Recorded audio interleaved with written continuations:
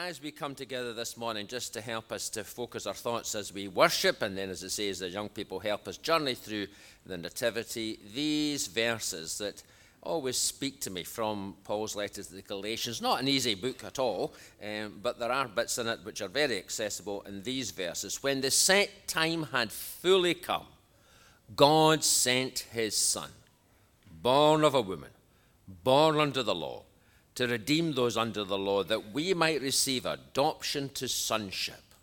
Because you are his sons and daughters, God sent the Spirit of his Son into our hearts, the Spirit who calls out, Abba, Father. And so we are no longer slaves, but God's children. And since we are his children, God has also made us his heirs. When the time had fully come, God sent his Son. Let's pray together. God, our Father, we thank you for this time this morning. We thank you for our young people who are going to help us to journey through the well-known story of the Nativity.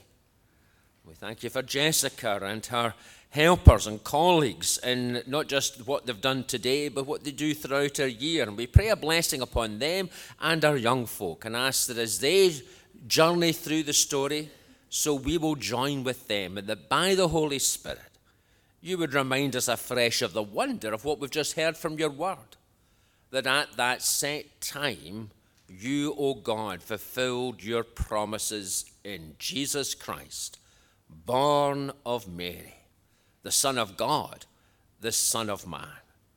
And so we offer you our worship. We ask for your help, O Holy Spirit, not just today, but over these coming days as we celebrate Christmas, that we might know the reality of the Christ child, not just amongst us, but within us. Forgive us for allowing all the glitter and the glamour of this season to obscure the true reason for our cause of worship. And still our hearts and quieten our minds and fill this your house with the fragrance of your presence, we pray. So still our hearts, speak into our lives, and may we know the reality of Jesus in our midst. For his name's sake, amen. Happy forever are his own. And yet for Mary, that first Christmas, happy?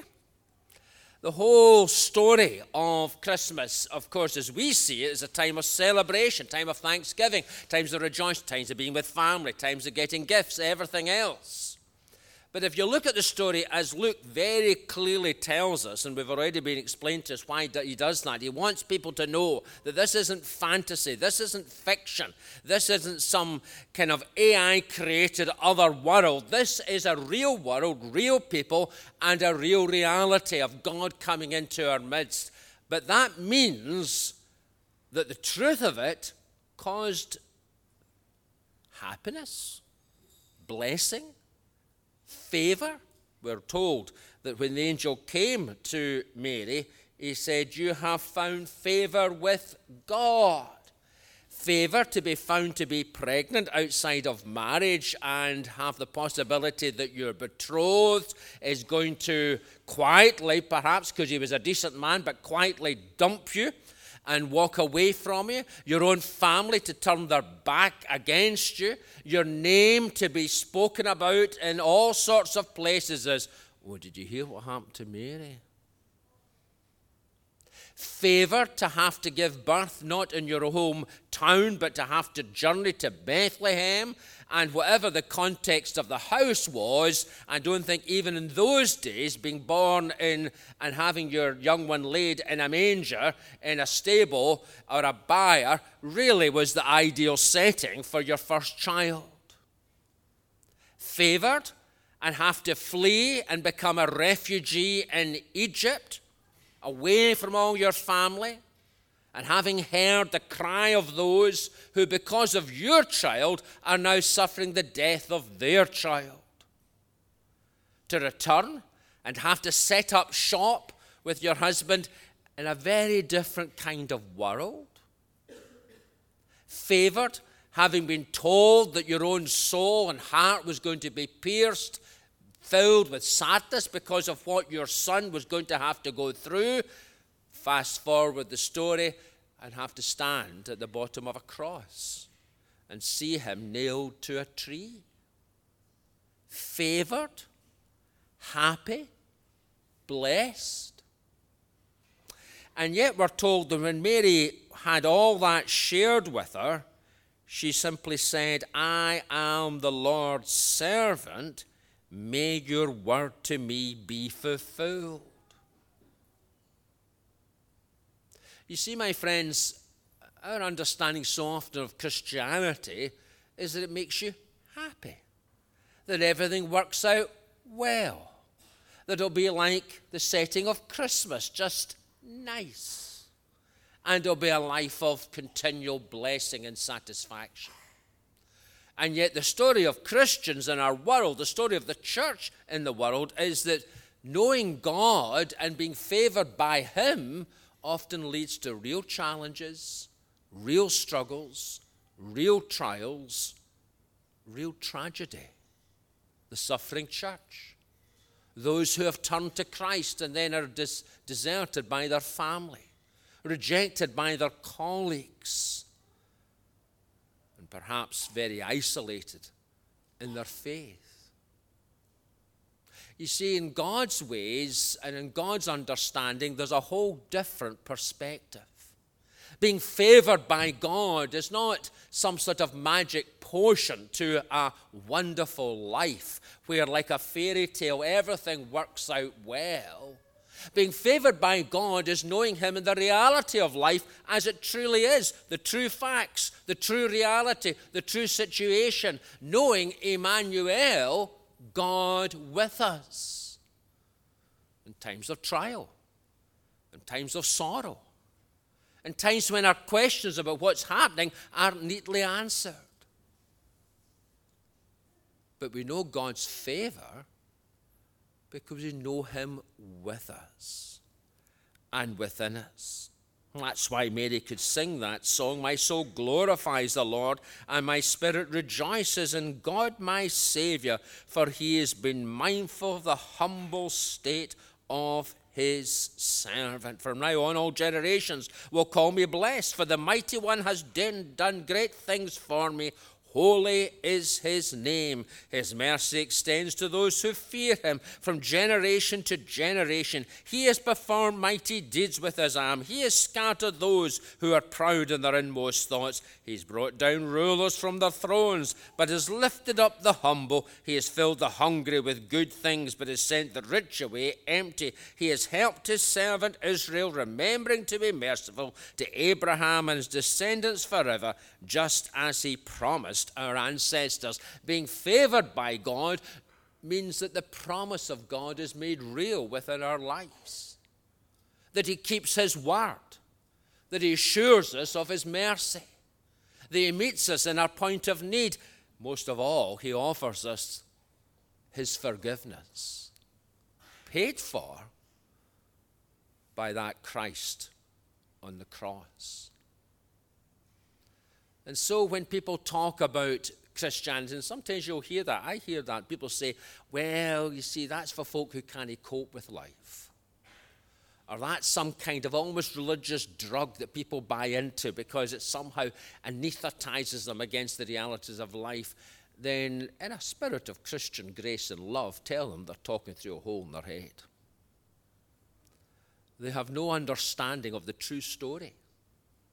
The true story of that first Christmas, the true story of the life of Jesus, the true story of what it means to be a follower of Jesus in our world today, where many, faithful to him, face very real challenge and tragedy. Refugee, homeless, a victim of insult and persecution, or just trying to be true to Jesus in a home where no one else knows him.